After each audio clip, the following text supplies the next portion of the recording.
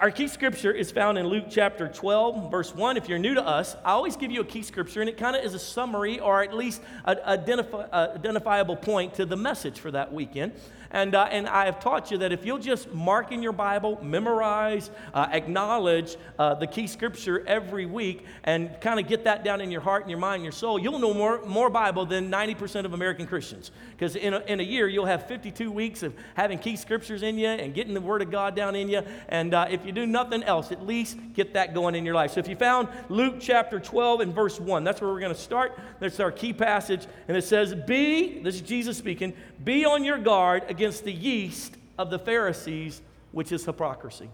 Father, I pray over the next couple moments that you would help me, Lord God, to be what you need me to be for your people. Lord God, I thank you, Lord Jesus, that you will begin to enlighten, inspire, Lord, bring understanding, bring deliverance, and Lord, more than anything, give us an action plan on how we can walk uprightly before you today. Lord, I ask you, Lord God, to get all the credit and all the glory. And Lord, I declare in front of all of our people, Lord God, it won't offend me one bit if you begin to give supernatural downloads to men and women as they sit here under the word and they never hear a thing that I say as long as they engage with you. In fact, Jesus, I declare that I'm nothing more than an extension cord plugged into you on one end, plugged into them on the other end, your power flowing through me to touch them. Lord, no one talks about, oh, that's a fine extension cord. Wow, that's a nice. No, we talk about, Lord God, the power that comes to light up our world. And Lord, you are the great power. You are the great source. And we give ourselves completely to you today in Jesus' name. And everybody said amen and amen. If we can look back in this Luke chapter 12 and verse 1 passage, let's actually review a little bit further up from where we read. We'll back up to earlier part in verse 1. It says, meanwhile, when a crowd of many thousands had gathered, so that they were trampling on one another, Jesus began to speak first to his disciples, saying, be on your guard against the yeast of the Pharisees, which is hypocrisy. This passage tells us that there's this moment when all of a sudden thousands of people begin to gather and they are trampling each other just to see Jesus. They're somewhere in their first, probably moving into their second year of being with Jesus. The disciples have been following probably right at a year, maybe a little bit further. It's a little unclear, but they've been going at this ministry thing for some time now, and it's finally starting to work. Can you imagine that? They've been praying for this. I mean, when they left their homes and their moms and dads and started following Jesus and said, we found the Messiah, their families probably thought, you're crazy as a loon. You're chasing a cult or something like that. And all of a sudden, in this moment, we see one of these key moments where the crowd say, he's the Messiah. Let's go get him. Let's go find him. Let's go hear from him. Let's go get him to heal us. I mean, they've been grinding it out, loving people and going from city to city, and now all of a sudden the crowds come running out. In fact, scholars believe there was somewhere between 10 and 20,000 people in this moment, to the place that they are trampling over each other. Come on, have you ever been at a football game or a concert where they start trampling each other? It is a scary feeling. When we're from Louisiana, and so LSU on a Saturday night is a crazy environment. They call it Death Valley. It is crazy. A bunch of drunk Cajuns having a good time is not a good time. I'm going to tell you that right now. And they will run you over in the parking lot. They will be out in that parking lot, burning hot dogs and crawfish and whatever else they can cook out there. And it is it's mass hysteria. That's kind of the picture here. In the middle of all of this, now you got to understand, the Romans did not allow them to have large gatherings, because the Romans had conquered, most of the known world at that point, and they had allowed these other groupings of people, other nations, if you will, to keep some of their culture. And so what would happen periodically, there would be these revolts, and they would gather around and we hate the Romans, hate the Romans, hate the Romans, and they would create this revolt scenario, and so the Romans would have to come and literally kill people off to snuff out that revolt. And so anytime a gathering of people got large, all of a sudden here would come the army, and they would literally shut them down. So it's a miracle that this was even transpiring, that this even could be pulled off, and that Jesus himself was not taken and imprisoned. This is how God is at work even in the midst. I mean, we see this right now even in China. We see this in Cuba. The church cannot have large gatherings because the government doesn't want them to, because they don't want them to revolt against the governmental system. And so that's kind of the scenario that this is happening. So I want you to picture in your mind, you're one of the 12 disciples, Jesus is there, and they start coming. And they're coming by the thousands. And you're like, It's happening. It's happening. See, I told you he was the Messiah. Yes, validation. Validation for what we've been doing for the last year. Yes, the miracles are now getting promoted out there. Finally, someone saw that Facebook post. Yes, finally this thing is happening. And so the moment should be one of like high-fiving. Yes, this is awesome. Jesus should be like, I told y'all what I've been trying to tell y'all. Trying to tell you. I don't know what y'all been worried about. I told you I was going to change the world. I don't know what the problem is. That's not at all what he does. In this moment, they're coming. They're surrounding them. Jesus, the Bible says, speaks directly to his disciples. And look what he says. He says to them, he gives them warning, be on your guard against the yeast of the Pharisees, which is hypocrisy. In fact, if you go study Matthew's account of this, we're looking at the Luke account, but if you go study the Matthew account of this, they get confused. They think he's mad at them because they did not get enough supplies for dinner that day.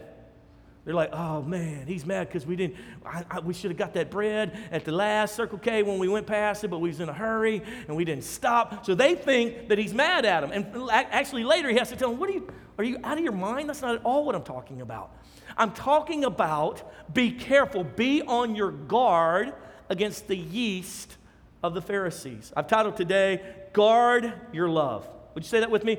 Guard your love. See, as a Christian, the reason why we're a Christian is because we love Jesus.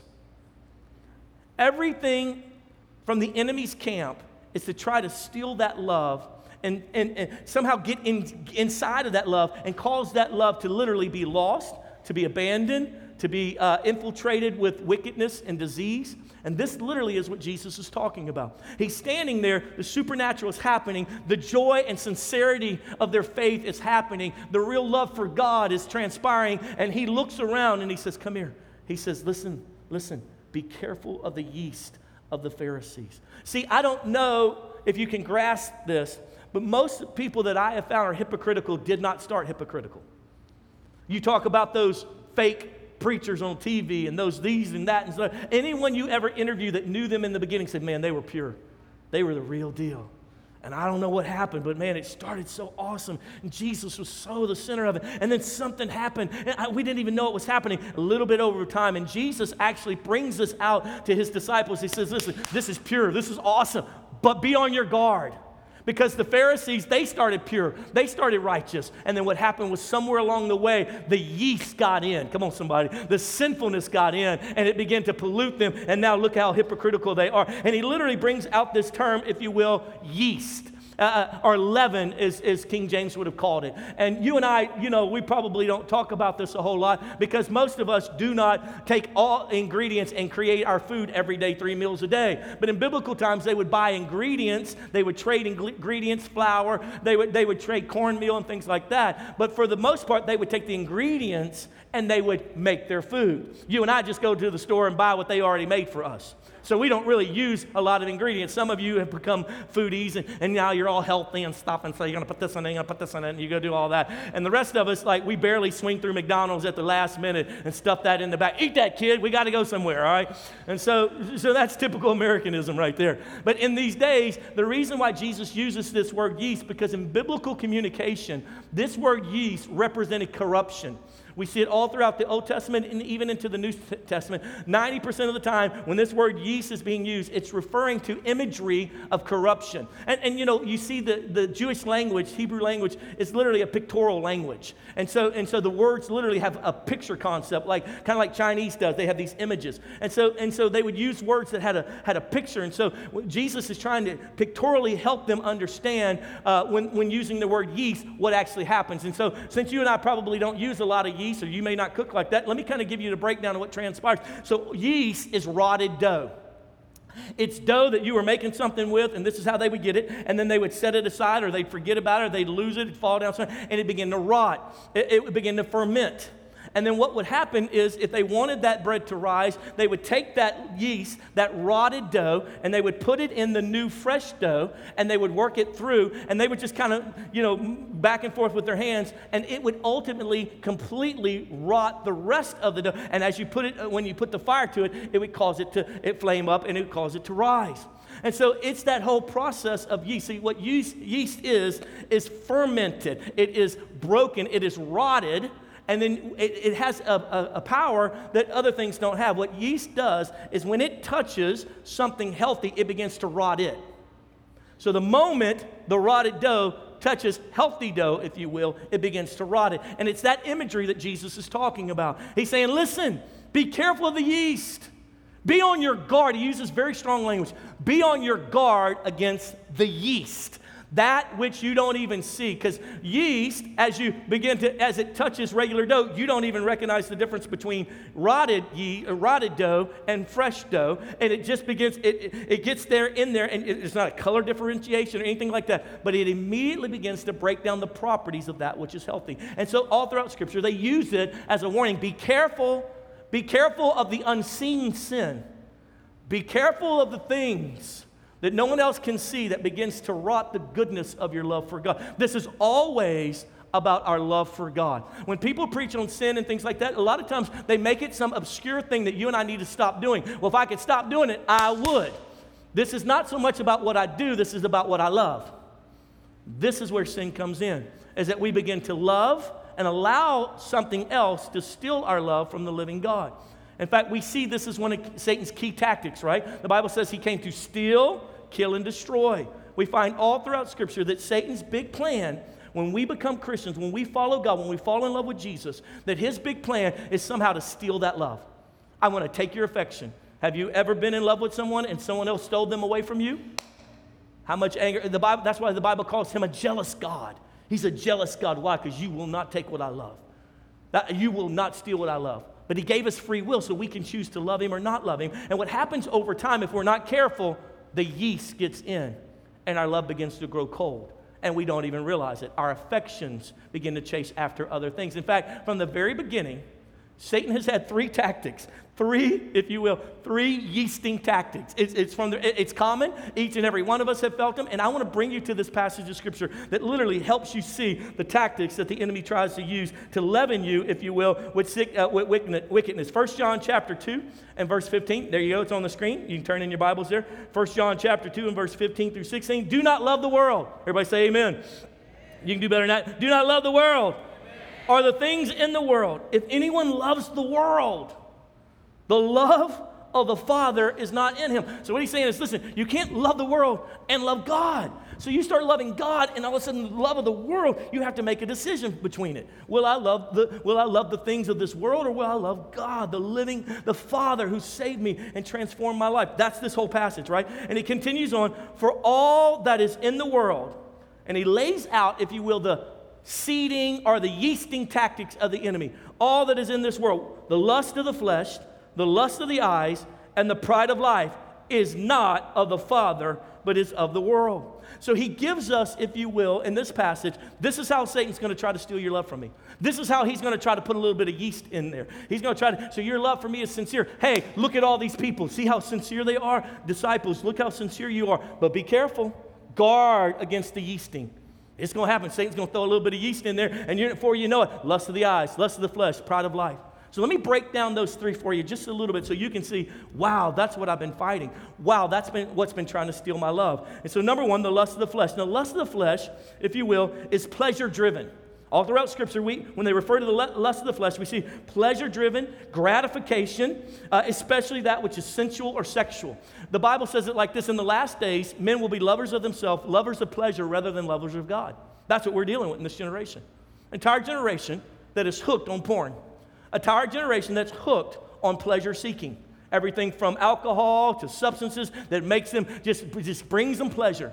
Addicted to that. Why? That has been seeded. That has been yeasted into even Christians. You can see them. I mean, they just can't even enjoy God's presence anymore because all these other things are happening in their brain and their heart. All these other loves are divisive inside of their heart. So they can't be single focused and love God because, man, I also love this. Ooh, and I enjoy this. Oh, and the pleasure I get. In fact, that's more pleasurable than church is pleasurable. Than God's presence is pleasurable. And the reason that is because they've been seeded with the yeast, if you will, of the lust of the flesh. Lust of the eyes. The lust of the eyes, really, it's indicating the desires for the finer things of life. That money, that house, that nice technology, those cars, all those things. The lust of the flesh, the things that, man, everybody else got one, I want some.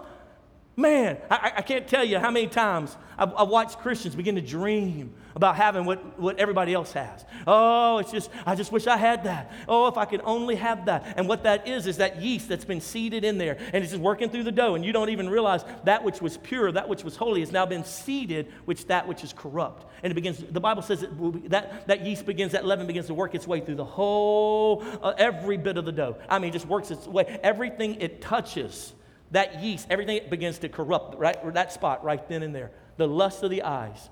That which I want that I cannot have, that I wish I had. Can I tell you something? Your car is just fine. Your house is just great. You don't have to lust and care for, if only I had one that did that, if only I had what I did that. Listen, friend, can I just tell you something? God wants to bless you. He wants to favor you. That's not talking about increasing, moving forward, but just, can you and I just realize that don't let the lust of the eyes get in there and we start longing for something. I can remember in the moments of my life, lust of the eyes, and remember wanting what they were wanting and dressing the way they were dressing, and how do I get that? And, oh, I didn't have the same watch that they had, and so I need to go buy me one of those, getting all kinds of debt just so I can look like them and act like them. And the Bible literally says, these are the three big tactics of the enemy. He's going to use the lust of the eyes and the lust of the flesh. And then the third one that he likes to use, and that is the pride of life. The pride of life. And that simply is a desire for power, authority, honor, titles. Do you know I have a doctorate degree? That is awesome. Thank you for working so hard. Well, I should be treated differently. Okay, well, Jesus said that the Son of Man did not come to be served, but to serve and lay his life down as a ransom for many. You know how you know that the pride of life has been seated in you? Because you cannot say you're sorry. And you refuse to forgive those who've done you wrong. In fact, we see it of all the sins that man commits. This pride is the one that God gets the most angry and frustrated about. In fact, his Holy Scripture says this, I resist the proud, but I'll give grace to the humble. In fact, we have multiple places in Scripture. One Jesus telling a parable said these two men were sitting there and they were worshiping before the Lord. And the first one beats his chest. He says, I'm a wicked sinner, and I don't deserve to even be in your presence. The other one looks over at that guy and says, he's a wicked sinner. He doesn't deserve to be in your presence, Lord. But I, on the other hand, I'm faithful to tithe. I lead a small group. I do this, I do that. And Jesus says, which one of those walked away justified? The one who beat his chest and said, Lord, I recognize I'm a sinner, and I need your grace. The one who had pride and arrogance went away full of shame and full of difficulty, rejected by the Lord our God. Friend, can I help you understand something? When you and I get seated with the pride of life, it affects our relationships with our spouses, with our children, our coworkers. The reason why a lot of people won't connect with small group life with us is because they don't want to admit what they're going through. They know if they get inside a relationship that they're going to have to own the fact, yeah, I don't really read my Bible. Somebody's going to ask me that, and I just don't want to own that. I just don't want to talk to them about that. Yep, I don't have it all together, but I want to pretend I do. He says, reject, guard against the yeast of the Pharisees, which is hypocrisy. See, hypocrisy has two parts. It's you and I pretending to be something that we're not, and not owning the fact that we're weak in something that we're weak in. That's really all hypocrisy is. It's pretending to be something we're not, and not owning the fact that we're weak in an area that we're weak in. And can I just help you right now, for everybody in this room, everybody watching live stream, we are all sinners saved by grace, including this guy right here. I am not perfect. I do not float on air. I'm just like you every morning, like, Jesus, I got to read that Bible again. Oh, we can do it. I'm going to try so hard, get better. Just like you, I got to be nice to this guy. I can't stand this guy. Lord, I love him by faith in Jesus' name. We're all just sinners saved by grace. Are you with me? Say yes. So we might as well just own it and not pretend that we're something that we're not. Are you there? Say yes. Authenticity. When you and I have pride in our life, we cannot forgive others. I just watched an 18-year-old teach the world what it looks like to forgive. I sat there and wept as I watched that young man. If you don't know what I'm talking about, if you haven't been following the Amber Geiger thing, you know, the police officer who went into another man's apartment and killed that man. And they've been back and forth trials and that, and whether she got enough years or not, I don't have anything to do with any of that. But I watched the young man, Bryant is his name, Bryant John, the younger brother of the young man, Bo, who was murdered.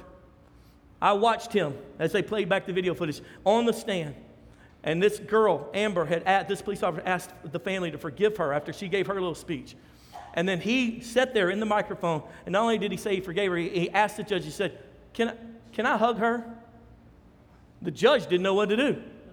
Like, what? Can I hug her? I watched an interview with him later. ABC did an interview with him, and he said a couple critical things. He said, number one, he said, this is what you're asked to do to save your life. 18-year-old, this is what the Bible says to save your life you have to do. You have to forgive. And he went on to say, because I know God forgives me when I ask, so how can I not forgive others when they ask for forgiveness? 18-year-old, crazy. His brother was murdered. It was wrong. It was wicked. And he has pain in his heart, but he forget. See, that is humility, friend. In fact, let me just show you a little clip of what he had to say when Michael asked him about, what he thought other people would think about his actions. Go ahead and play that for him just for a second. What do you hope others learn from that moment in court? Because, everyone has been talking about this moment. I think there's something there for everyone to take from it. And what do you hope that people learn from that moment? This is what you have to do to set yourself free.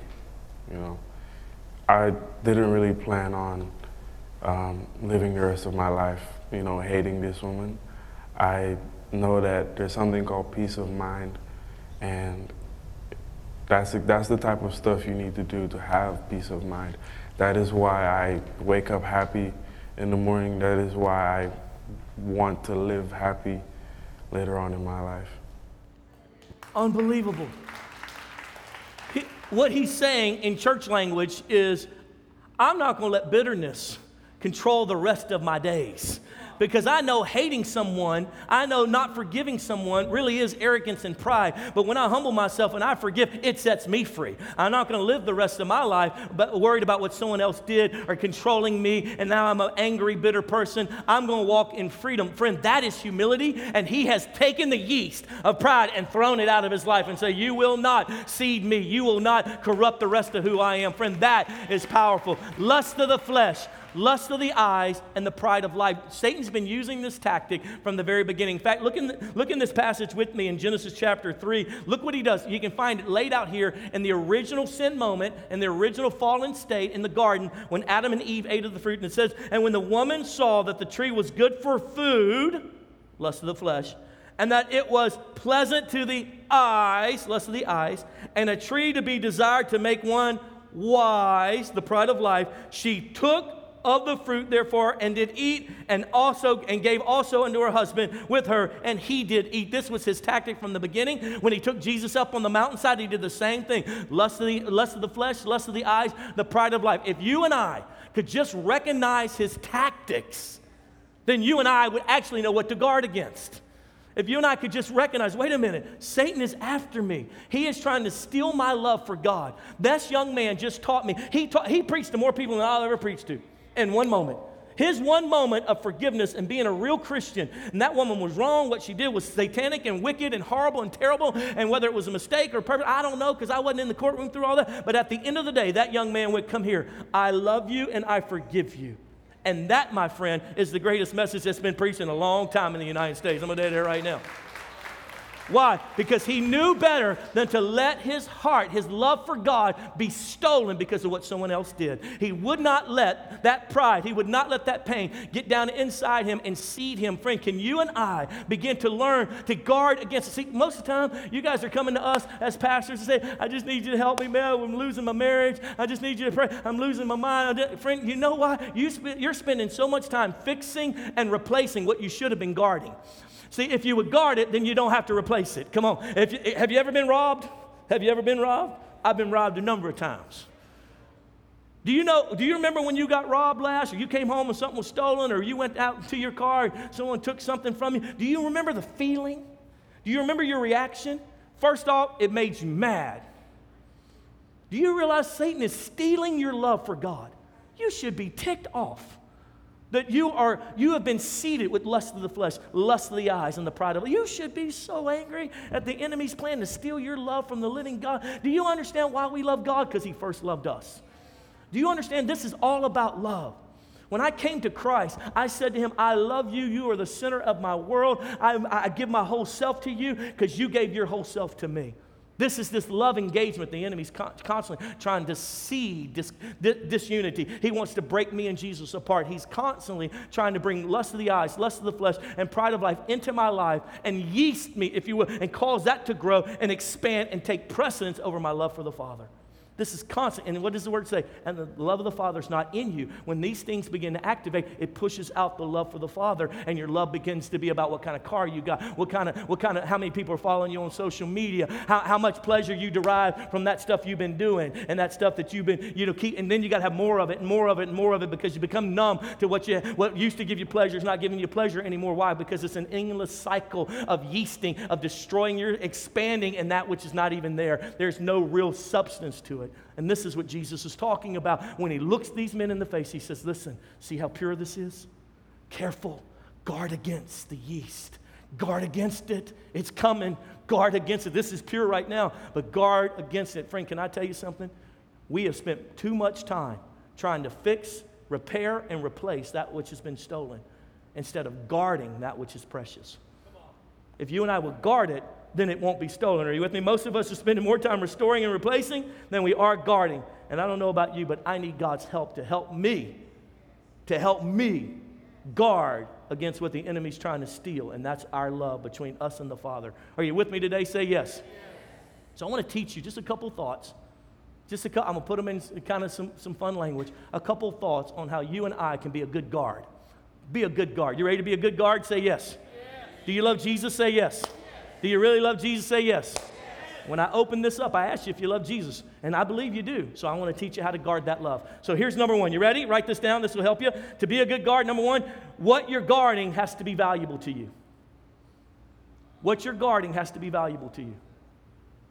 Come on, you ever met a security guard that didn't want to be there? They're like, give me the money. You got it, bro. I don't care. I don't care nothing about this stuff. This is just a job. Oh, this ain't valuable to me. You can have it. I don't care. Steal all of it. It ain't mine. I don't care. You have to, what you're guarding has to be valuable to you. Is your love for God valuable to you?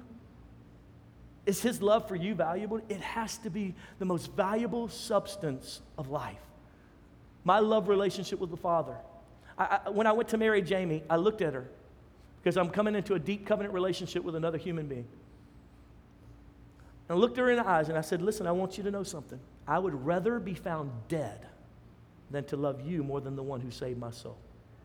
She looked at me. She said, I would rather be found dead than to love you more than the one who saved my soul. I said, well, we're a good match. Let's go. People always ask, do y'all have trouble in marriage? We don't really have a lot of troubles. We hardly ever agree.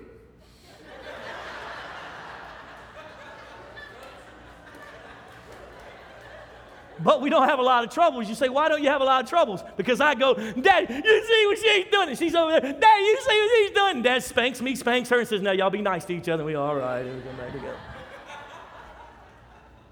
Because I love him more than life itself. What will you do when they begin to put you in jail because you, quote, love Jesus, and that's a hate crime against another group of people? What will you do? How do you love? You have to guard that love. You have to guard it with all that you have. That means you got to watch out for everything that's trying to steal that love. I have this little piece of property that I've been working on, a little house in a little fun part of town, and the neighbor has this fence that's all, grown over and this kind of stuff, and their property's right on top of my little property. So I'm over there working on it the other day, and I go to walk past the fence, and all of a sudden I can hear it coming. And this fence is only about this high, one of these little chain link fence. But it's got growth all over it, so you can't really see what's on the side. And all of a sudden, and this pit bull with a head that big, and I'm right here, he's right there, and I'm like, ah! And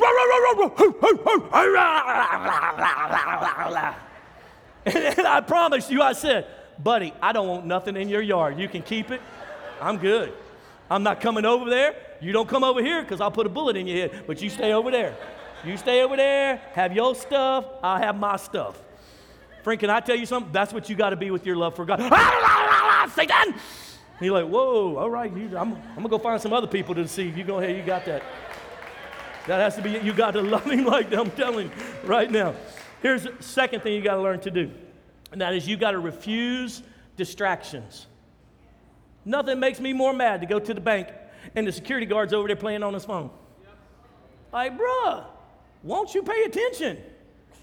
Whatever Candy Crush level you're at, stop it. Dude, I don't know who's in here about to rob all of us, man. Come on now. You've got to refuse distractions. This is one of the key enemy's plans. That's how he's able to seed that pride. That's how he's able to seed that lust of the eyes, that lust of the flesh, because we get so distracted by, oh, that's beautiful. It's so wonderful. It's so awesome. I can't tell you how many people I prayed, oh, God, give them a new job, and they'll come back, God gave us a new job. It's awesome. We're making so much money. Pastor, thank you so much. And I never see them again. They got distracted with the gift from God. They made it, if you will, the love of their life. This all comes back to what we love. And he will distract you and confuse you. Pastor Chris gave me permission to tell his story. Week and a half ago, I think it is now, Pastor Chris Hart, he and his beautiful wife, Miss Donna, they went to visit their son in Paris. He lives in Paris, France. And so if you've ever been to Europe, you know they walk everywhere and they take public transportation. They're not like fat Americans who drive everywhere. So most of them, you know, especially in the big cities, don't even own a vehicle. So they were riding one of the public transits, and Pastor Chris said this group of French guys, you know, got around them where they were sitting and began talking to them in broken English and started telling, man, you're so nice. You're a cool American. Pastor Chris said, I was like, yes, I am. This is awesome. He said, and they touched his little chain necklace that he had. That's really nice. Oh, what's that about? And then they put their hand on his back and patted him on the back and rubbed his back. And he's like, man, these French guys are nice. This is awesome. And he said, and all of a sudden, you know, the public transit, the doors open, and these 4 or 5 guys just go running out real fast. Well, that's awkward. Look at them. They were so nice, and now they're gone. And he went to reach for his iPhone, and it's gone. What they were doing was distracting him, touching him right here and right here while they were reaching down and grabbing his phone out of his back pocket. That's what the enemy wants to do. He wants to get you distracted from what really matters. Can I tell you something? That's great that you have a nice new car. That's awesome that you have a nice new house. But Jesus Christ is Lord. He's the love of my life. He is the joy of my being. He is the focus of who I am and what I live for. And you've got to keep that focus and not let the enemy steal it from you. Are you there? Say yes. Look what Hebrews chapter 12 says. Let us throw off everything that hinders and the sin that so easily entangles. And let us run with perseverance the race marked out for us. And let us fix our eyes on Jesus. Everybody say, fix your eyes. Do it better. Say, fix your eyes on Jesus. Put your eyes on. I don't know if any of you ever run track. Anybody in here ran track back in high school back in the day? Some of you still running from the law. There you go. I'm with you. So what did your track coach teach you? The track coach taught you as soon as you started running, where did he tell you to look, or where did she tell you to look the whole time? Look at the stands. Is that what they taught you? Stare at your feet because you don't want to stumble under them. Is that what they taught you? Stare up into heaven because God is the only one going to help you win this race. Is that what they taught you? What did they tell you to do? Look at the finish line. Don't take your eyes off of it. Run after that. Whatever's happening over here or over there, you don't care. Just keep your eyes fixed on Jesus. Can I tell you, we get so distracted. Why are you distracted by whether or not they're going to fire you? You have no control over it. Just fix your eyes on Jesus. Keep running. Keep running. Don't let that bitterness and under the auspices of pride get inside of you. Don't you worry about that. You just keep fixing your eyes. Jesus, you are good. You're awesome. I'm running after you. It doesn't matter what happens here. You got me in my life in the palm of your hand. I love you. You love me. You will take care of me. You will put me at a table in the presence of my enemies. You will feed me while they're, I will be sitting there eating like, it's all good. God's got me right here. Is that not what Psalms 23 says? That's what it says. Here's the third thing I would teach you. You still with me? Say yes. You still love me? Say yes. So number one, to guard, number one, you gotta, what you're guarding has to be valuable. Number two, refuse distractions. And then number three, you have to think like a thief. You got to think like a thief. Some of you, like me, grew up in the hood, so you already think like a thief. Like, you'll notice the only time my back is to the door is because I'm sitting with somebody that I know's got a pistol and is watching the door for me. Otherwise, when I walk in the room, I sit with my face so I can see who's coming in. I lock all my doors and windows. You crazy white people that leave your windows all open and no blinds and we can see down through the middle of your house, you're going to get robbed, I'm going to tell you right now. Because us thieves, ex-thieves, us people from back in the day, we drive by going, look at that TV, right? That'd look good in my house. You got to think like the devil is constantly trying to steal from you. What's he trying to steal? Do you think he likes you having a good marriage? Are you crazy? Don't you think that he's trying to disrupt that thing?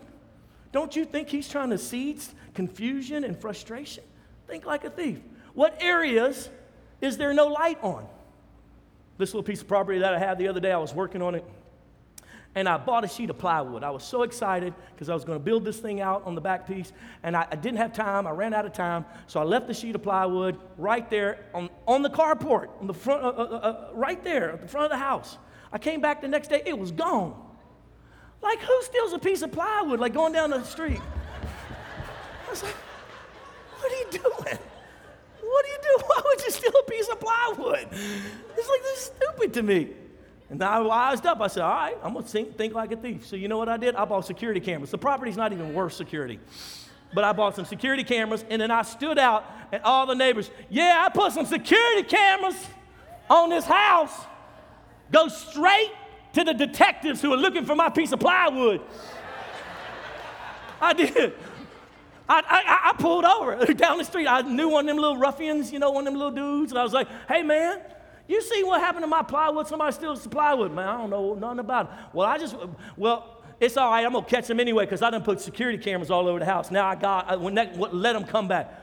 Okay. He's like, why are you telling me this? I'm just spreading the word. Because I'm thinking like a thief. Come on, somebody. Listen, you got to realize, if you and your son had a little tiff last week, the enemy's going to try to get into that space. You humble yourself. You sit that boy down and say, I love you. And I know you're becoming a man, and I know sometimes daddy's rules or thoughts or stepdad's rules or thoughts seem just brutal to you. Dude, I don't want to be like that. I love you. How can we serve Jesus together? See? Humble yourself. Don't let that tactic of pride get inside of you.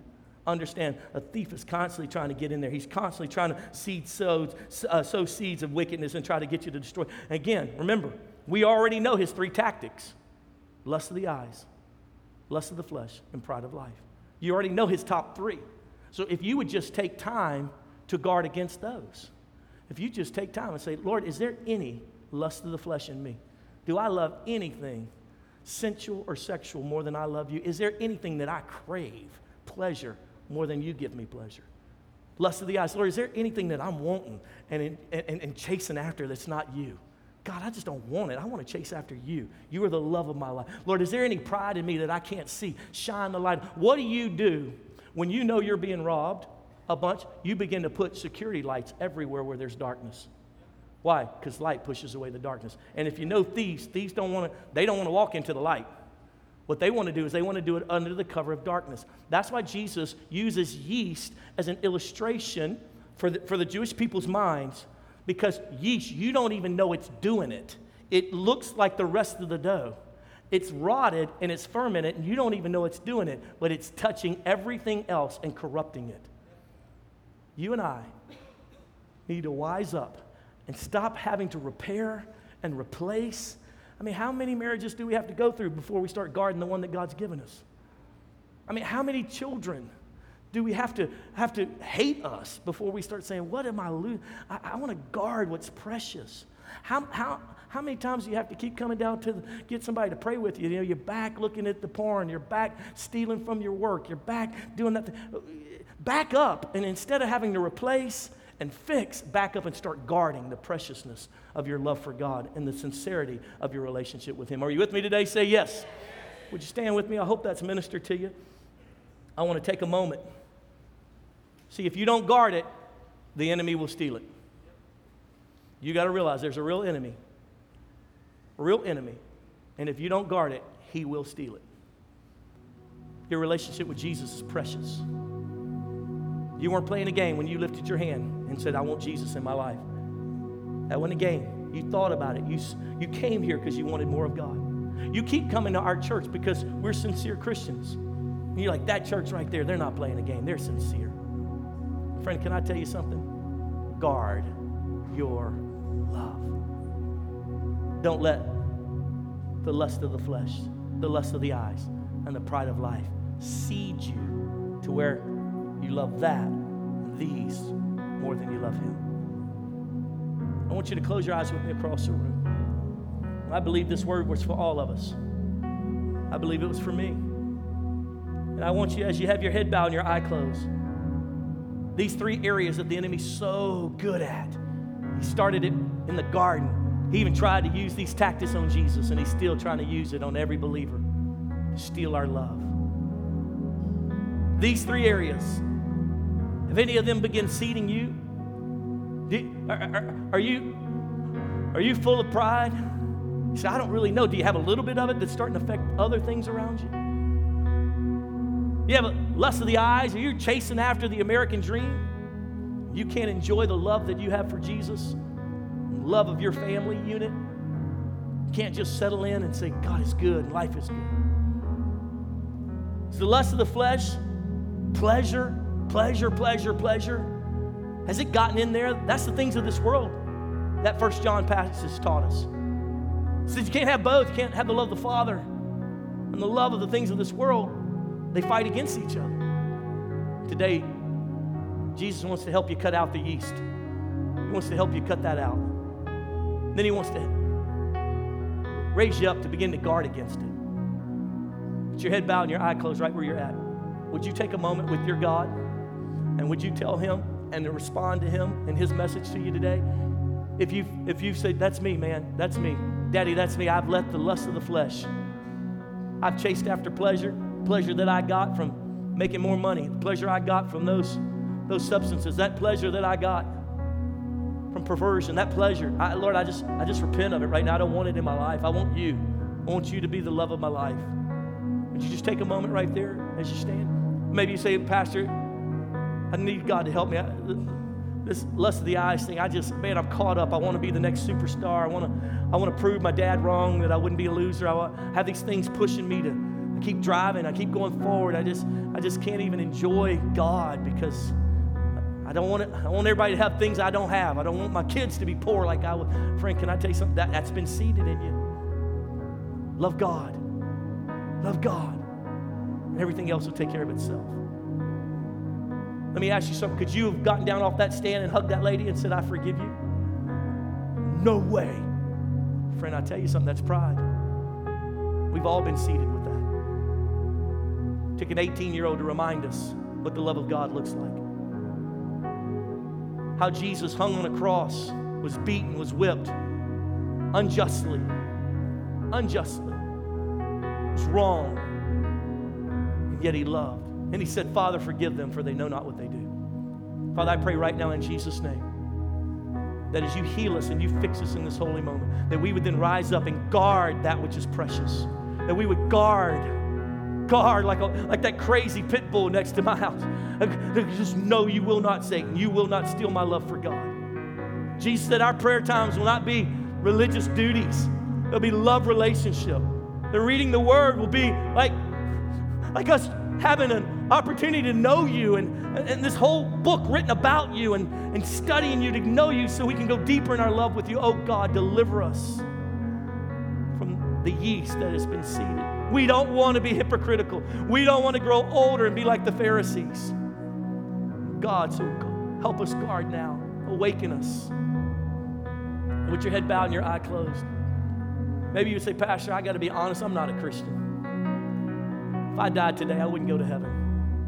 In fact, I'm pretty sure that I don't have the kind of love you're talking about for God. I used to. Life happened. And you're right. It's like you're preaching to me. It's like these things became the love of my life, and I lost my love for God. Friend, I want you to know that love is not completely dead, or you wouldn't even come here today. You wouldn't even step through these doors. You want God. You love Him. But you do need to repent of your sin. Maybe you say, Pastor, I've never been a Christian, never known God. But today, as you talk about the living Savior, I want that. I want that relationship that you've described, alluded to, pointed out. I want that. I don't want to spend eternity separated. I want to spend forever with the living God. The Bible says this, if you'll confess with your mouth and believe in your heart that He is the Christ, the Son of the living God, that He will forgive you and cleanse you from all unrighteousness. I'd like to lead you in a prayer of repentance. I'd like to lead you in a prayer of connectivity, dedication, and making Him the Lord of your life. If that's you, you say, Pastor, you're talking to me. I'm not a Christian. I'm away from God. I want to come home, or I want to become a Christian. Would you let me pray with you? I'm not going to call you forward. I don't need to point you out. In fact, I got every head is bowed and every eye is closed, because this is a deep, eternal decision that you need to make. The Bible says, do not make that decision haphazardly. If you want God today, you want to repent of your sins and make him the Lord of your life, I want to lead you in a prayer of repentance. No one's looking around. If that's you, would you just lift your hand and say, Pastor, that's me. Pray for me. I need to be right with the Lord. God bless you. Yes, ma'am. Yes, sir. Anybody else? Pray for me. Thank you. Anybody else? I see you. This is awesome. This is me, you, and Jesus. Thank you, sir. He's going to forgive you. Yes, sir. You even now, washing you clean. Father, touch their hearts. Draw them closer to you. Yes, ma'am. Anyone else? Pastor, pray for me. It's time. I want God in my life. Amen. You can put your hands down. Now I'm going to lead you in a prayer of repentance, a prayer of dedication, a confessing of our sins and giving ourselves to him. In fact, I'd like everyone in the audience to pray out loud alongside of those who are calling on Jesus and making him the Lord of their life. I want you to repeat this prayer like this. And guys who lifted your hand, I want you to mean it with all of your heart. Say it like this. Say, Jesus. A little bit better. Jesus, today I admit I'm a sinner. I recognize I've sinned against you. But I ask you now to forgive me, to wash me, make me clean. Jesus, I am yours. Thank you that my name is written in your Lamb's Book of Life. Fill me with your Holy Spirit. Jesus, I love you. You are the love of my life, and I'll serve you forever. In Jesus' name. Would you keep your head bowed for just a moment? Father, I pray for those who lifted their hand, who cried out to you. God, I pray right now they would feel peace. The elephant has been removed from the room. They're no longer your enemy. They're no longer the one who's resisted you, but they accepted you today. Jesus, thank you for your forgiveness. May peace and then joy, God. Joy of knowing, you know what? I may not be perfect, but I'm forgiven. And in the days to come, when maybe they stumble or fall or realize that that's sin, and the enemy begins to tell them in their mind, see, you're not really a Christian. They say, whoa, wait a minute. Shut up, Satan. I'm a son of God. I'm a daughter of the Most High God. And yes, I don't have it all figured out. And yes, I still stumble and fall. But I'm his forever. Jesus, let these truths win out over all the lies. And we call it as so in Jesus' name. And all God's people said, amen.